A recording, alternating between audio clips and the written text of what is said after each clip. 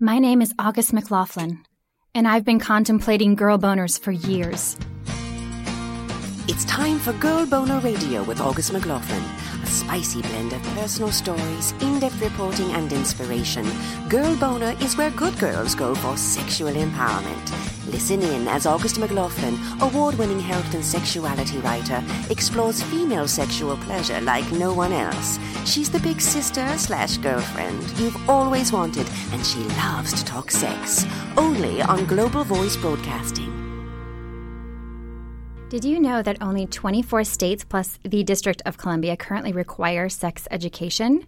And of these states, only 20 require that the education be factually, medically, or technically accurate. That explains a lot, right?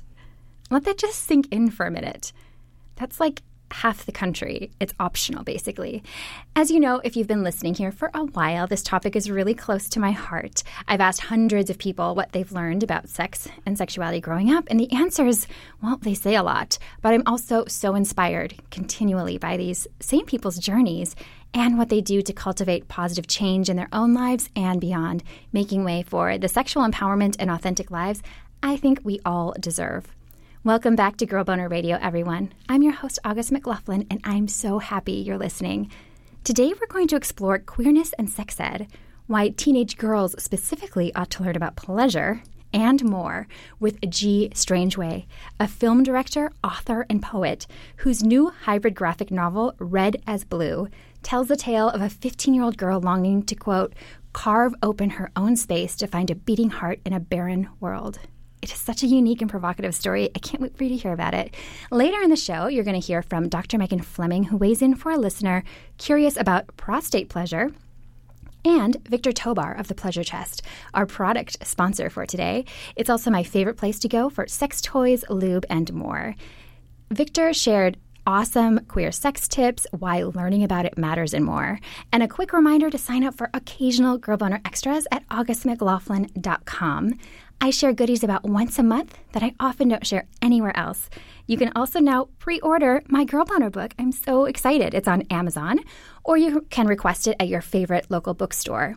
It officially releases August 7th, and I have some fun-related news to share with my email subscribers soon.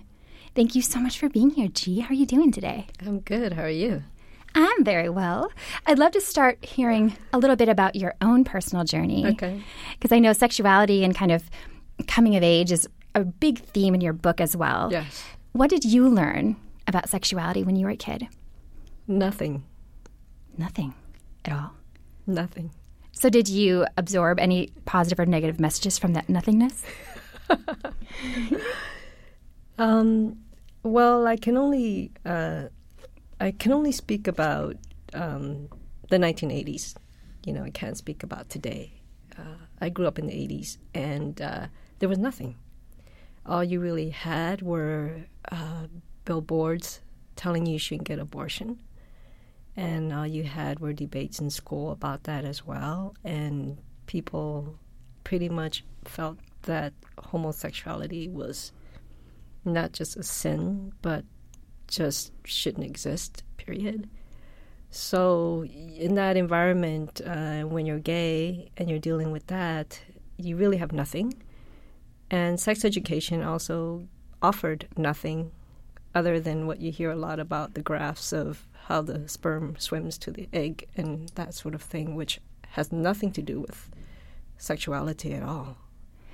Yeah, I completely hear you. It's so interesting what you said about the billboards, because I remember seeing billboards too about, you know, the kind of pro-life billboards. And I remember thinking, oh my gosh, they're killing babies, because I didn't understand. What did you think abortion meant, or did you have any opinion on it when you were little? I didn't have any opinion on it because I was so, I wouldn't say I was brainwashed to believe it, but I was brainwashed. I saw it so much that I brainwashed myself to ignore it. You know, when you're 12, 13, 14 and you see stuff like that, you don't really know. You just, energetically, you just feel that it's very hateful. That's how I related to it, you know. And to be having billboards about murder is not something that's normal to be looking at. Doesn't matter what the political or religious viewpoint is. It should not be seeing messages of hatred and blaming people for stuff and murder, murder and hatred. I mean, it's very dark and negative stuff. Yeah, and very confusing when you are also going through changes within yourself and you're puberty, man. What does that word drop for you? I think for me and a lot of people, it's traumatizing. Thankfully, I have a very tomboyish body and tomboyish Asian body. So thankfully, I could hide a lot of the things that were happening to me. So, but I did get made fun of a lot for being flat-chested, which kind of confused me because I didn't see it as something bad. So to be called that frequently was a little bit disturbing because I liked being flat-chested. That's so interesting. You said you could kind of hide some of the changes, but then when people recognized you as sort of, quote, lacking something, which you weren't, they saw it as something negative. How did that impact you to hear that from people? Did it challenge your belief, or were you able to go, there's nothing wrong? I think the flat-chested thing was really annoying, but I think because I had so many other issues going on, I was actually hated for being Asian more so than being flat-chested, and probably hated for being androgynous more than being flat-chested. So the flat-chested thing just added more layers of hatred. Oh, my goodness. That just makes me sad. I'm sorry you had to go through that. I know you can laugh about it now, but my goodness, no kid should have to go through that. No adult should have to go through that. It's like, think about those things. It's like, your ethnicity, the body shape that you just happen to be born with, your preferred style, like none of that speaks of a person's value. Yeah, and thankfully, I don't know, there were just kids that were bullies, and they were, kids you didn't take seriously about anyway, thankfully. But if it was anyone that you really cared about that said that, I think it can cause kind of deeper issues because it's, that's like the beginning of misogyny, that's the beginning of judging females and human beings for your whatever they expect of you sexually. Yeah. Yeah, it's so true. As if having boobs makes you female, Right, which is such a obscure and inaccurate thing, and also so different depending on what culture you're in. Yeah. We have such this over-sexualization of breasts in our culture. Yeah. So obviously you learn along the way. That's what most of us end up doing, right? What were some of the most positive things that you learned first about sex? Do you remember something that kind of gave you some hope or inspiration around it? Well, I was a late bloomer because I guess you can kind of figure out I had a really dark teenage, period in my life. And I think with all the oppression that I experienced, I pretty much was really sexually repressed. I really wanted to hide my body. I wanted to not be visible at all. I didn't want to be a visible existence, period, So sexually, I didn't really come of age until my early 20s. And I used to think back and think, I really wish I had a real, healthy teenage life with an active sex life. But, I'm really glad I didn't, because what I learned spiritually as I got older is that energy is really sacred. And I'm glad I didn't give it away. I'm glad I'm not one of those people that can brag about how I've done 200 people or 50 people or 20 people. I'm glad that when I did finally have my first experience, it was meaningful. And it wasn't just because I had to experience what it was like. Had you explored your own sexuality yourself, like with solo play, or was kind of the shame around hiding your body? Did you have the sort of like, don't even look down there?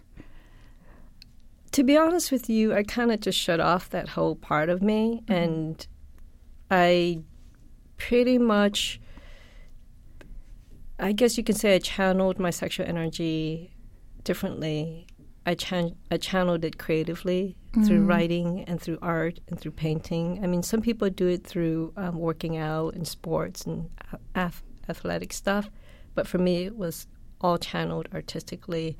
And I think, creative energy, sexual energy is very powerful. And I think when you do channel it, that's when it's important. And when you don't, that's when you end up becoming psychotic and violent. And, I think it's tied into, I don't want to get off topic, but I think it is tied into like the homicidal things going on with kids, shooting guns, that sort of thing. Yeah. It's all sexual energy to me. I don't care what people say. And I think it stems from the values we have here, the religious culture and the stuff that's putting into us to suppress our sexuality. And for those of us who are smart, we're able to heal ourselves by channeling that sexual energy in creative ways. And that's pretty much what I did with it. And that's also why I was always deep into the music scene. When I was 15, I was already clubbing, and I've been clubbing since. Dancing and partying and, and being immersed in music is very healing. And that's part of how, and plus dancing, it's a very sexual thing too. When you're dancing, it's a sexual expression. And so I became a very good dancer because I was sexually repressed, I'd say. So that's very interesting. Yeah. I do love your point about how sexual energy and our sexuality is not just about a particular sexual act, or to make it even more kind of based on what we're taught, it's not all about intercourse, right? It's so much more. I feel like our sexuality is in the air we breathe and the way we speak and carry ourselves in the world. And I do think there's so much danger in that repression, for sure, because it has to come out somewhere. I wonder, as you were sharing about your own experience in feeling repressed, I thought of your main character, because June is somewhat of an outcast, I guess you would say. Yes. How much of that was inspired by your own experience? A lot of it. I really wanted to write a character that spoke about my experiences, not because I needed the catharsis, but because I feel that I believe that many of the things that we go through in life that are dark or traumatic or difficult, I believe that when you get wiser and older, if you learn that there are actually blessings, that they're not there just because you're being punished in some way and you just had a shitty life. I think somewhere in our soul that we chose to have those experiences. It's just that we forgot that we had chosen them when we were born. And I believe that when you have these dark experiences, it's really meant for you to teach something and to heal yourself and to help heal others. So when I wrote about this character, it wasn't for me to have some kind of, semi-autobiographical take on, my character's sexual repression and all of that, but to use the opportunity to heal and to help a lot of the youths out there that are still going through this type of thing, and also for the generations that are older now who can reflect on that and get some healing from my book as well, so that you don't feel alone. I love that you are paying it forward in that way, because as you said, your difficult experiences turned out to be your greatest teachers, it sounds like, which I can't remember the quote, but it's from a Pema Chodron book. She has this incredible book about, it's like hard advice for difficult times, and she talks about exactly that even the person, the place, the things, the experiences that are absolutely your enemies can be your most powerful teachers, which I think is so amazing. And I admire and respect so much that you did incorporate sexuality into this character, and not in this, like, quote, cautious way where it would feel censored almost. Yeah. I imagine that was a conscious decision. Yes. Yeah. I think the way that I describe the characters when she's blossoming into her sexuality and, you know, just coming of age as a young girl into womanhood, I think a lot of that is just based on, you know, my own journey of coming out of that. And I think that arc that I went through, I really felt that I had to give that to the characters as well, to give young kids or the youth, you know, the hope that even if you're unliked and you have all these body issues, that you can come out of it, you know, in a way that is beautiful. I'm totally not into unrequited love stories and stories where the character just remain kind of stuck and hateful and confused. And so I'm really happy to have personally come out of it with a lot of knowledge, actually, to end up being able to, you know, offer that in the book. And the sex scenes, which I'm going to be really honest, and I haven't finished reading it yet, but I did what I would have done as a teenager, which I hope teenagers all around the world do with your book as well. But I hope, of course, they read the entire thing. But I went straight through looking for the sex scenes because I went from, like, orgasm to kiss to clitoris. I was going all the way through. You dirty girl. It was so fun, though. And you have some gorgeous scenes, and they're so beautiful. And nothing about it, of course, for me, my worldview is obviously shaping my take on things. But I'm thinking, like, of course, I mean, this is what, but I don't remember having anything like that to read. You know, even when I read, like, all the adult novels, you go through and they're like, oh, the member in the precious hole or something. I mean, I know there are wonderful erotica novels and beautiful things. So much wonderful literature that does present sexuality in an empowering way, but I certainly didn't find it when I was a kid. So I wonder, how did you approach the sex scenes for this book? It was very difficult. I didn't realize how hard it was to write sex scenes until I actually had to write them, and on top of them, write them for teenagers. I didn't want to be PG-13 and kind of careful about it and self-conscious, which is really not the right way to do it, because tapping into my 15-year-old self, you know, I do know that, like, people like to think that they're always trying to protect kids from sex and, you know, knowledge about sex. And they're thinking in the gutter. They're thinking more like pornography and stuff. But what they really forget is that human beings are animals. You know, we were born with genitalia and we were born as sexual creatures. We were born to do all those things that they say in terms of procreation and all of that, you know.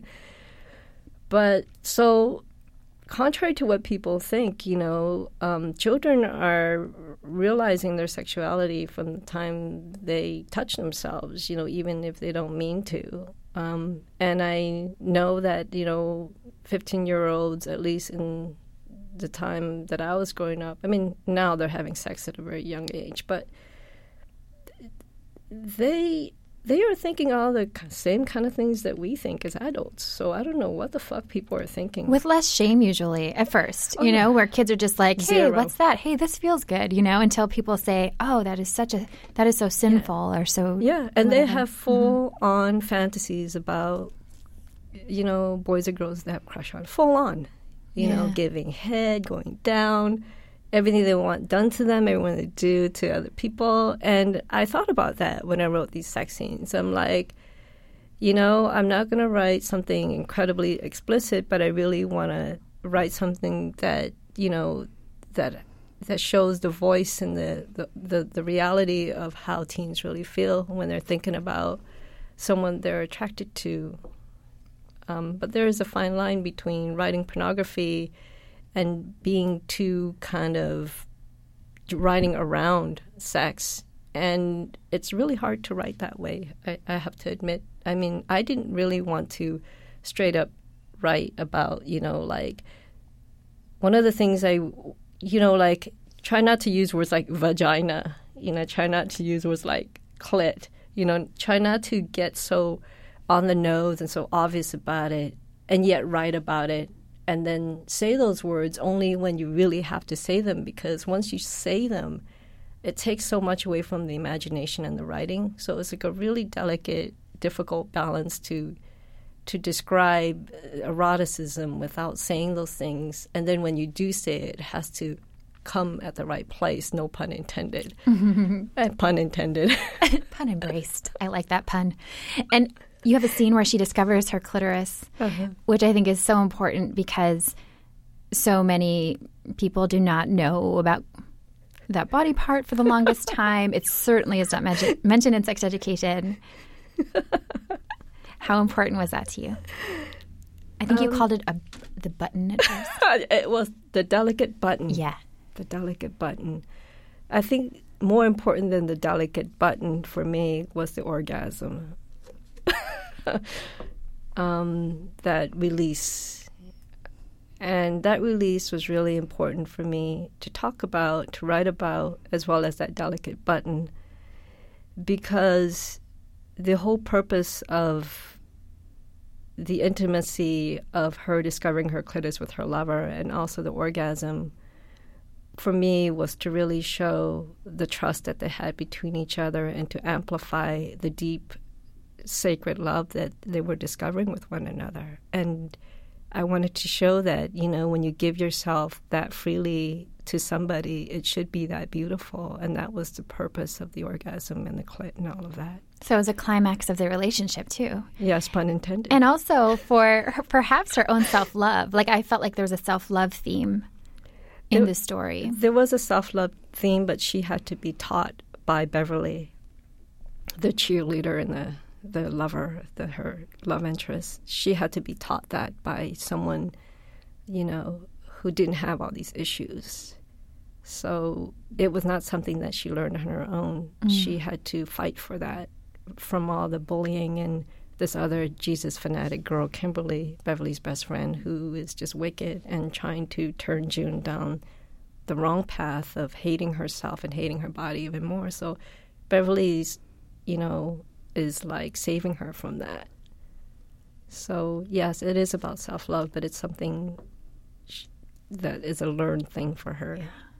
And I imagine that can have such an impact on a teen, as you were talking about teens having fantasies, full-on sex stuff.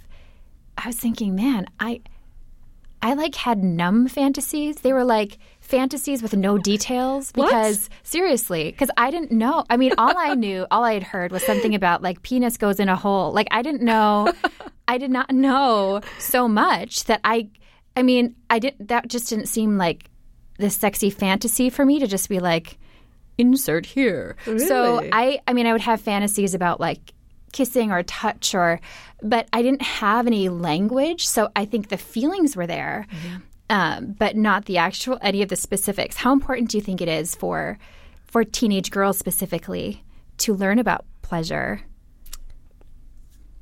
I think it's very important. I just don't know. I don't have any advice on how to learn about it. I don't know if anyone can teach you that. Yeah, I hear what you're saying. I feel like what I think would be awesome would be in sex education to at least just acknowledge that it's a thing. Like the thing? That thing or what thing? No, that pleasure is a thing. Well, ideally we learn about the clitoris too, but even saying the clitoris is the one body part solely designed for pleasure, that it's natural to have these feelings of desire and not to, because I think people think sometimes when they hear, let's teach kids about sexuality or sex, they're thinking, let's teach kids how to have sex when they're 7. That's not actually what it is. It's like, this is your body. It's very pleasure-centric. You don't have to do or not do anything with it. It's not something that you, it's not a currency. It's yours. But just to say, like, this can, because I just remember having so many thoughts of, like, how could any of this be good? Like, I remember hearing about cramps and pain and bleeding and diseases and pregnancy, but nobody said, you might have mind-blowing pleasure. Not like a teacher is going to say that to an 11-year-old. I get that. But just to even say, like, yeah, there's good stuff there. Just know that. I would have appreciated that. Well, I don't remember having such sex education when I was in before middle school. I don't remember having it in 10 or 12 or 11. They gave it to us pretty late. So I don't have a frame of reference, but I think it's really important to start around that age that you're talking about, but in a way that isn't sex education per se. I think the issue I have with sex education is the word sex education, period. And the reason I have an issue with that is because in our Judeo-Christian society, we look at the word sex and there's like all these unconscious taboos and things that come out of it that starts creating wars.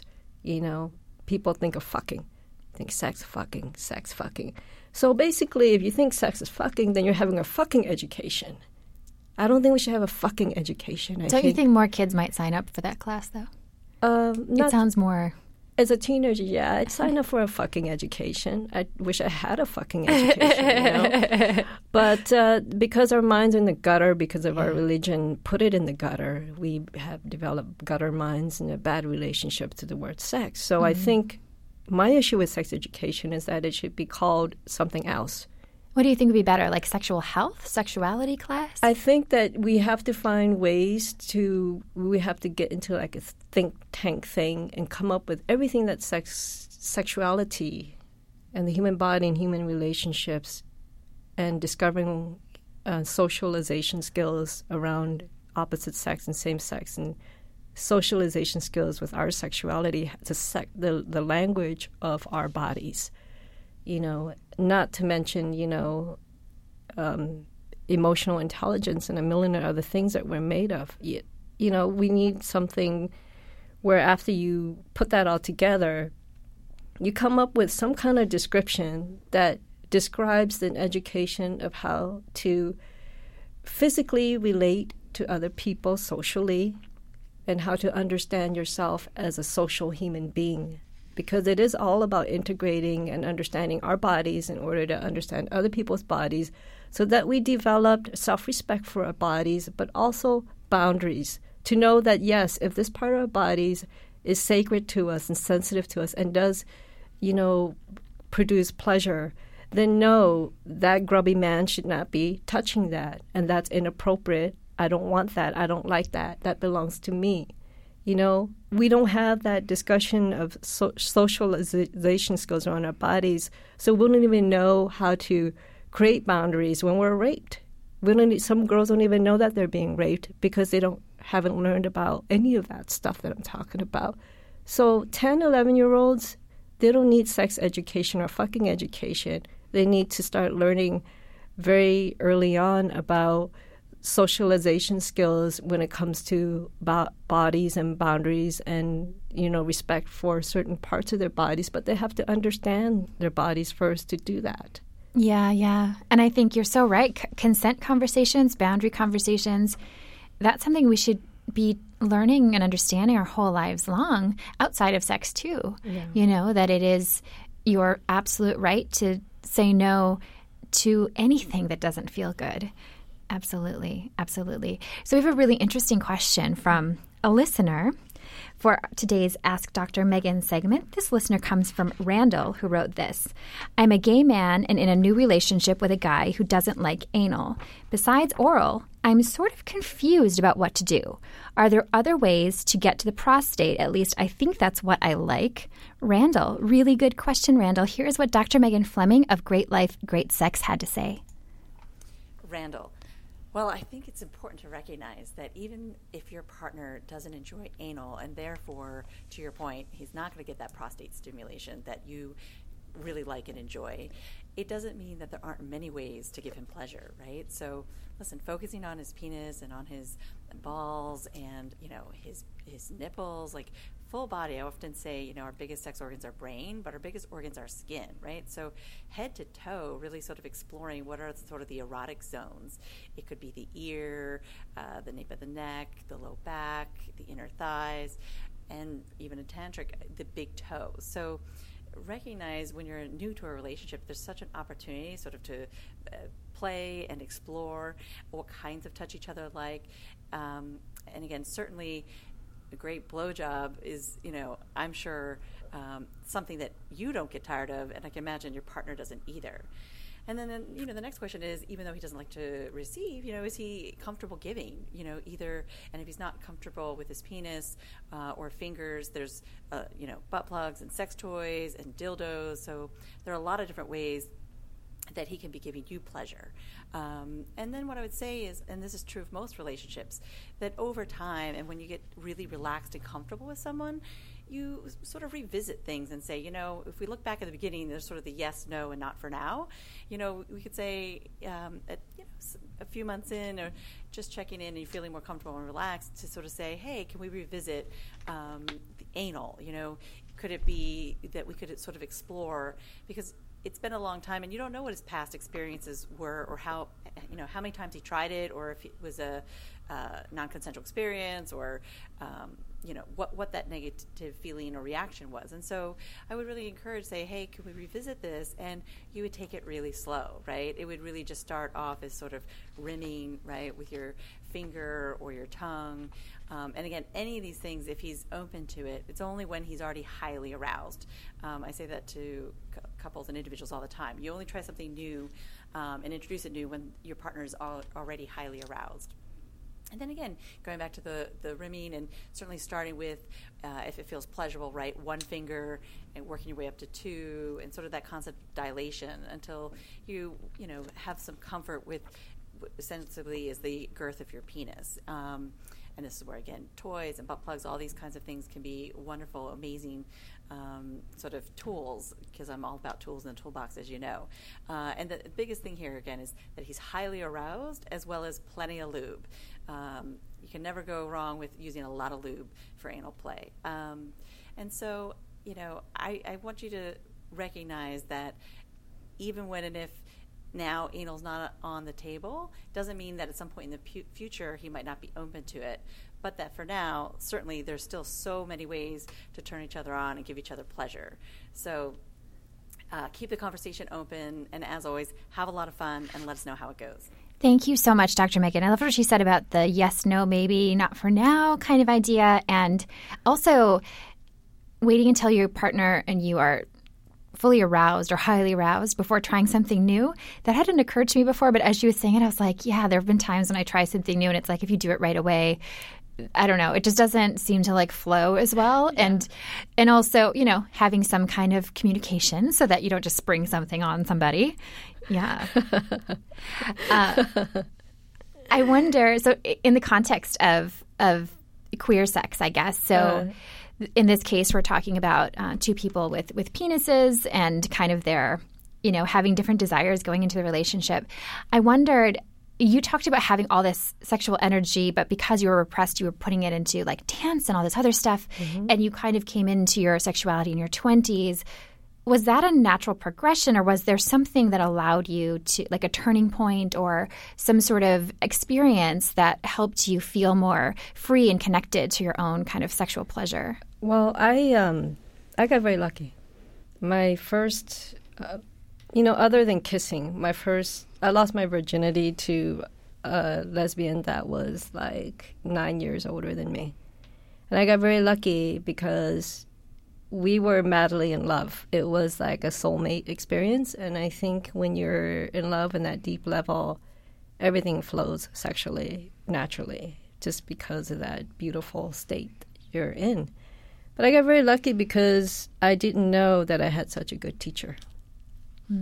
She was very experienced. She was all about teaching me she was deconstructing everything that I ever understood about the human anatomy, the female body, pleasure, everything. She knew about all of it. What was one of those myths that you had believed that she taught you? She said, you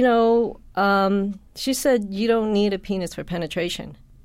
She says, I think it's really fucked up. She didn't use fucked up. I'm using fucked up. But she says, I think it's really fucked up that people think that penetration can only feel good if there's a penis. And so many women believe that, and so many men believe that, and they're just so wrong, because penetration is just penetration.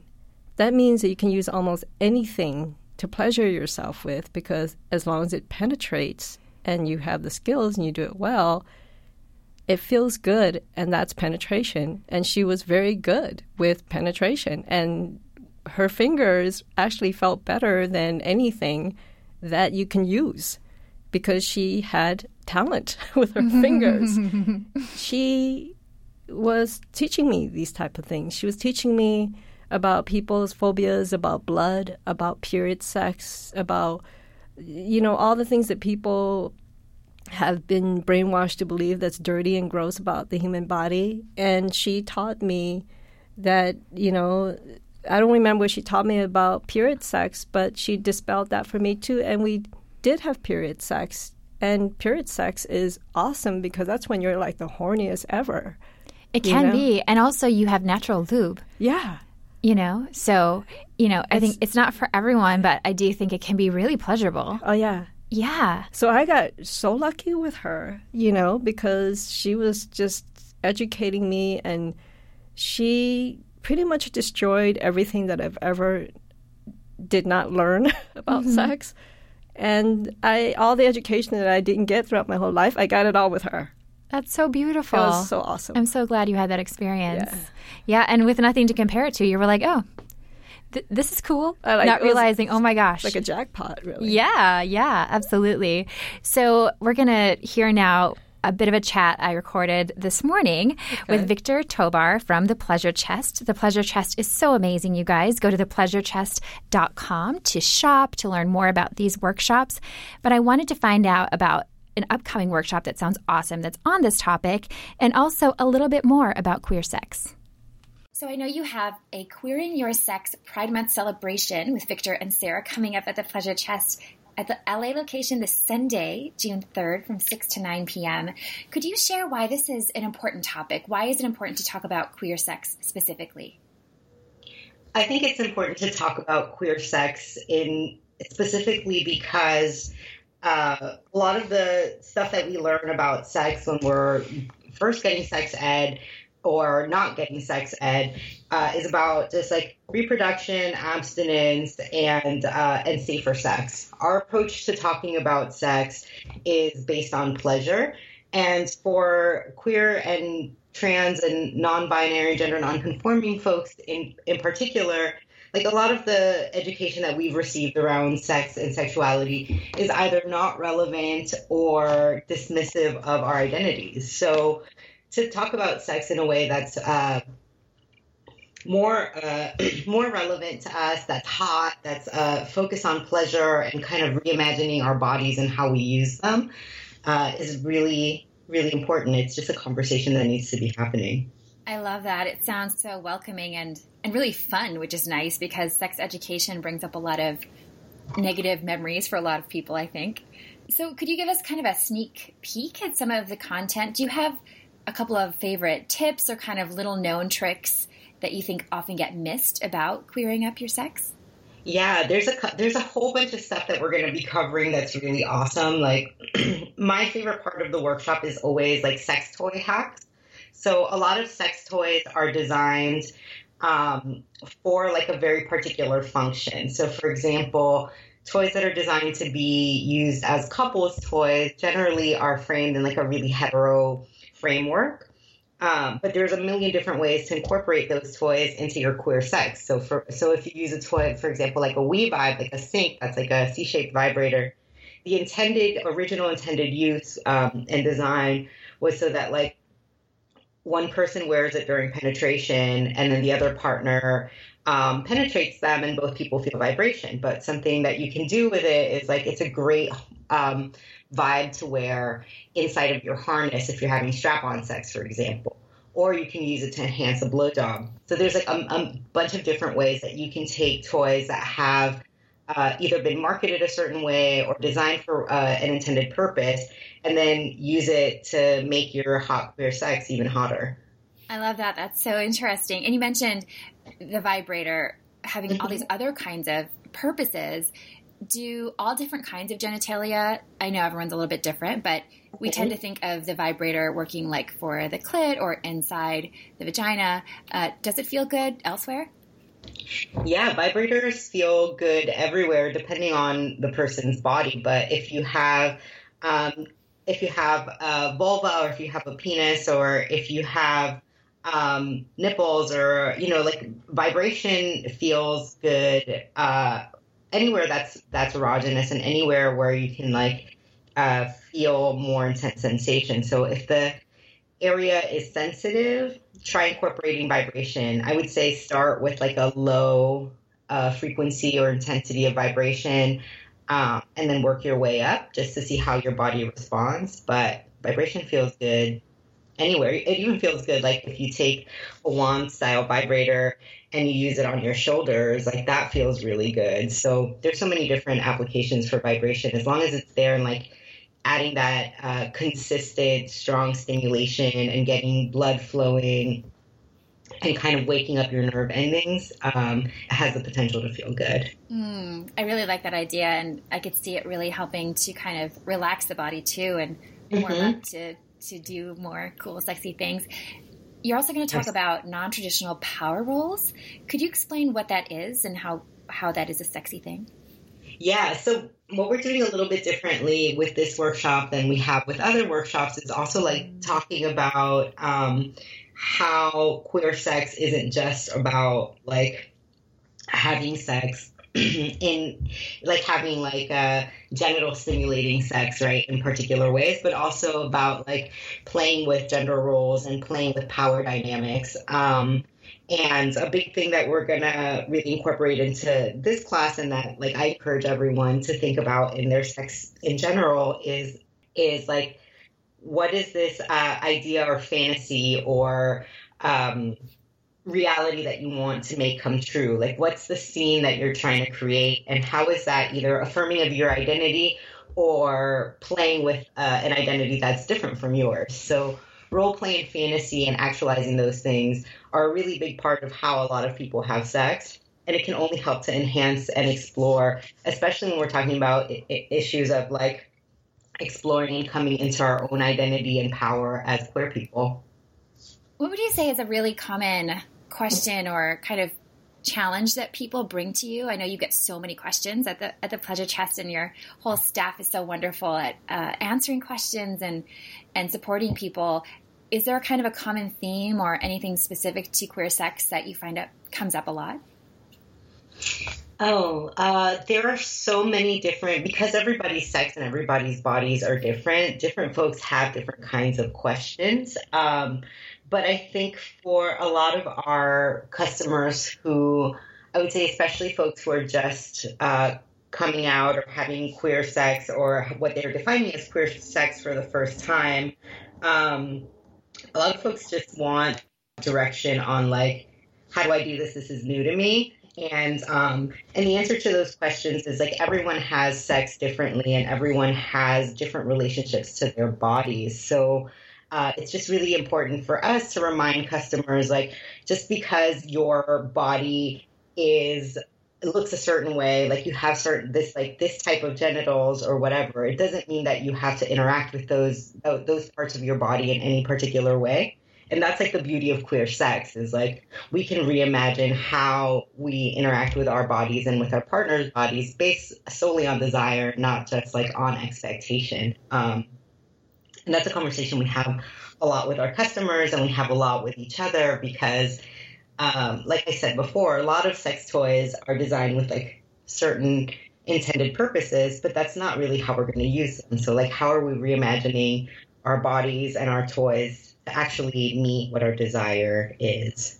That's so interesting. I think it's probably really beneficial for people to incorporate that creativity. Like even people who maybe they get a toy and the way that it was designed just happens to fit their relationship. But if you're always doing the same thing, you know, like getting that creativity and going, oh, I could do this with that. That sounds really cool. Exactly. And it gives you the opportunity to just like explore once you like let go of that conception of like this thing works in this way and sex happens in this way. Like you just have so much more freedom to really see what the possibilities are for your body and for sensation and for different toys, different positions, different acts and parts of your body, and you can really start sexualizing different parts of your body, different kinds of interaction. One of the things that I'm gonna really want to be talking about in this workshop is like, for me, what's hottest is power. Like power to me is hotter and more sexually stimulating than like any kind of like genital play, right? So like that's the center of how I envision sexuality. For other people, it might be that like their mouths and like oral sex is like that's the thing that's at the center of their sexuality at any particular point in time. And that changes, and our desire changes, and how we have sex changes, and what we think is hot changes. So yeah, that's something that's really interesting. Is like you can always be engaging and changing your relationship to sex and sexuality as you move on with your life, and like, you know, your body changes, your desire changes, you know, the relationships you're having are different, etc. And embracing that adventure, and you know, I feel like what you're saying and everything you do, the Pleasure Chest gives people so much permission, not permission that we need or should need, but permission because we've been taught like your sexuality is kind of stagnant or it should look like this. I think that's so great. Could you share a little bit more about anything you want people to know about the workshop? Again, it's at the Pleasure Chest in Los Angeles, Sunday, June 3rd from 6 to 9 p.m. Anything else you'd like people to know? Yeah, the workshop is going to be really focused on like being as inclusive as possible of different types of like genders, orientations, levels of experience. We're going to cover everything from like how to talk about bodies and choosing the words that are right for you and your partner, like creating a common language, because obviously not everyone uses the same language to talk about their bodies. So like negotiating and creating a successful hot scene, and incorporating different toys in different ways that work for you. So we're going to run the full gamut of possibilities, or at least like get some seeds planted so that you can explore that. And it's going to be really fun, and I encourage everyone to attend. And you guys, that workshop is completely free. All of the Pleasure Chest workshops are. So if you're in New York, LA, or Chicago, you can go to their workshops for free. This one in particular, again, is in Los Angeles, and I hope you'll be there. Tell them Girl Boner sent you if you like. So when it comes, again, to queer sex, I love what he said about toys being, it might be something that's built for, you know, P and V penetration. And just as you're saying, there's all these myths to dispel. So you can use things in different ways, for sure. How much do you think that creativity, especially your creativity, because that seems to be such a huge part of your identity and who you are, how intertwined is that with your sexuality? What do you mean by intertwined? Like, how does it translate to my sex life or what I do in bed? That's a good question. Now, hold on. What does that mean? I wonder what I meant. No, I'm kidding. I wonder how much creativity you find yourself applying to your sex life, because that is what came first for you. Like, you are a creative being. Do you find yourself being a very creative, explorative person when it comes to expressing your sexuality? I think so, but I also think a lot of it had to do with my first girlfriend, because she was very experimental, but I was like a little lamb, you know. I was not ready for toys and all these things that she was just way too advanced for me. But what she did was good, because she planted a seed in my mind to explore later on when I was ready. going back to that conversation before about the anal thing and how he didn't like anal, I mean, I really appreciate her helping this guy with finding all kinds of ways to resolve that. But at the same time, I also think that he needs to find a different partner. Oh, okay. Because it's his thing. Because it's almost like, it depends. I don't know him. I don't know his boyfriend. I don't know the depth of the relationship. But I'm just saying that without knowing anything about them. It's sort of like when you get a cat and it's a feral cat, and it's not going to be a lap cat, and all you want is a cat on your lap or a cat cuddle next to your neck. And this feral cat, it's never going to do that because it's not cut that way. You need to find a cat that's going to pleasure you, and not pleasure you, but not a pussy cat, but, a cat that's going to cuddle with you and be in your lap, and you need to be compatible. And I'm mentioning that because my first girlfriend wanted to do all these things, but I'm not up that. She's like a race car, and I'm like a Prius. Actually, I drive my Prius pretty fast, but you know what I'm trying to say. I'm like a go-kart. I'm still taking it easy. And, and she's like a freaking... You're saving the planet, man. She's like this freaking, Mustang. Yeah. And even if she wanted me to do all that stuff, I was not ready to. And I had too much either fear or integrity, or I had to go at my own pace. And she would never get that from me. So she had to look elsewhere, sadly enough. Sex was important to her. And it took me a long time to understand that that was the right thing. Couldn't understand it then, but understand it now. But I forgot what I was trying to lead up to. I had this whole arc of what I wanted to tell you, and I can't remember at all. Well, you were talking about compatibility, and I think that's really interesting because you were saying he should have a new partner. And I really appreciate that perspective because I feel like, we are all a sum of so many parts, right? And I think in some cases, you could be with a lover who maybe you have different desires and pleasures and things that you prefer, and you end up learning and growing because of those differences. You know what I mean? Where it's like, oh, I never thought of that, or I'm not really into that, so let's try this. Or even like something like height differences. I have a friend who is really, really tall, and she usually had really tall boyfriends, and then she had a very, very, very, very short boyfriend, and it changed the way that they would have sex. And at first she was just like, I don't like this. And now, they find other things. But if it's such a huge part of your, your sexual being and your desires, and perhaps also you have other ways that you're not compatible, like it's a whole like a race car Prius thing. Yeah.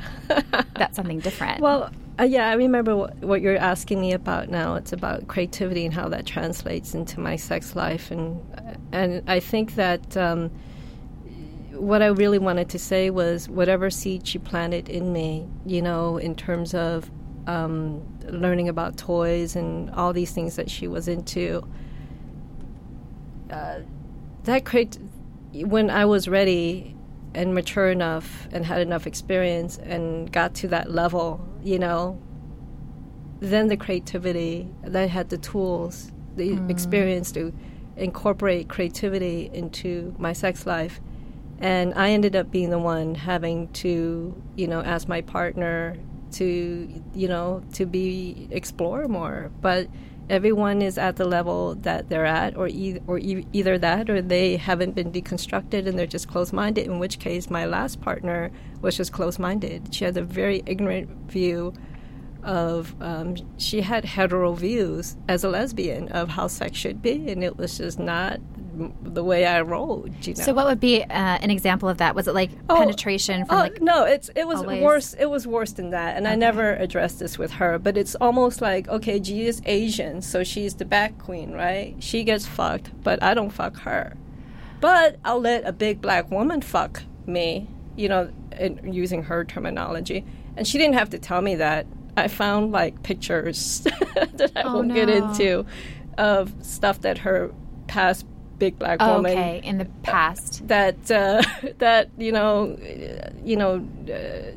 So there was stereotyping going on. And yeah, it was like really ignorant. And because I was so in love with her, I didn't realize that this was happening to me. And I gave all that I could to, in the end, we had LBD, is it LBD, bed death? Yeah, lesbian bed death, which is like the worst thing on earth. Could you share what that is? Lesbian bed death is something straight people have too, but I don't know what they call it. But it's where married people stop having sex. You know, and I had LBD because I had a power struggle with her in terms of the imbalance of reciprocation. And I'm just so not about non-reciprocation.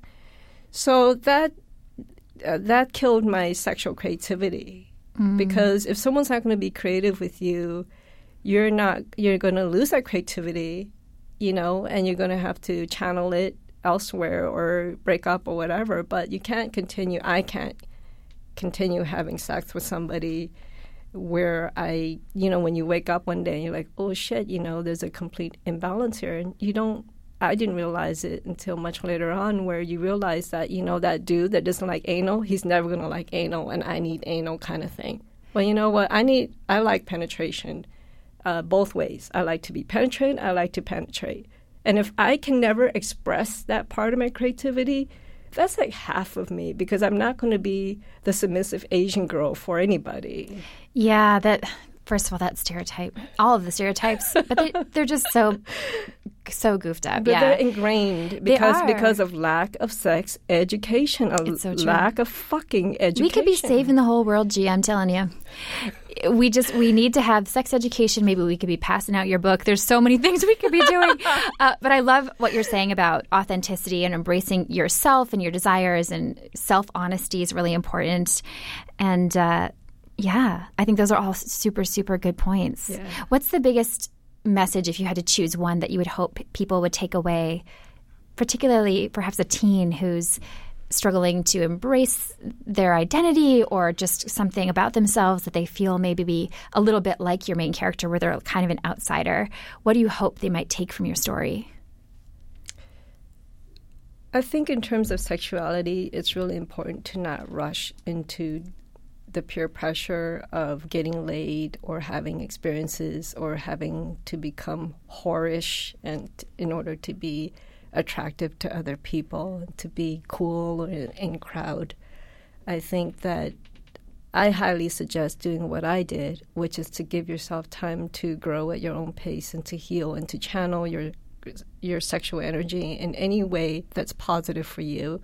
You could end up developing great leadership skills, or even creating your own business, or creating the most amazing work of art or something, because that sexual energy is very powerful, and it shouldn't be wasted on some douchebag that wants you to be a bat queen.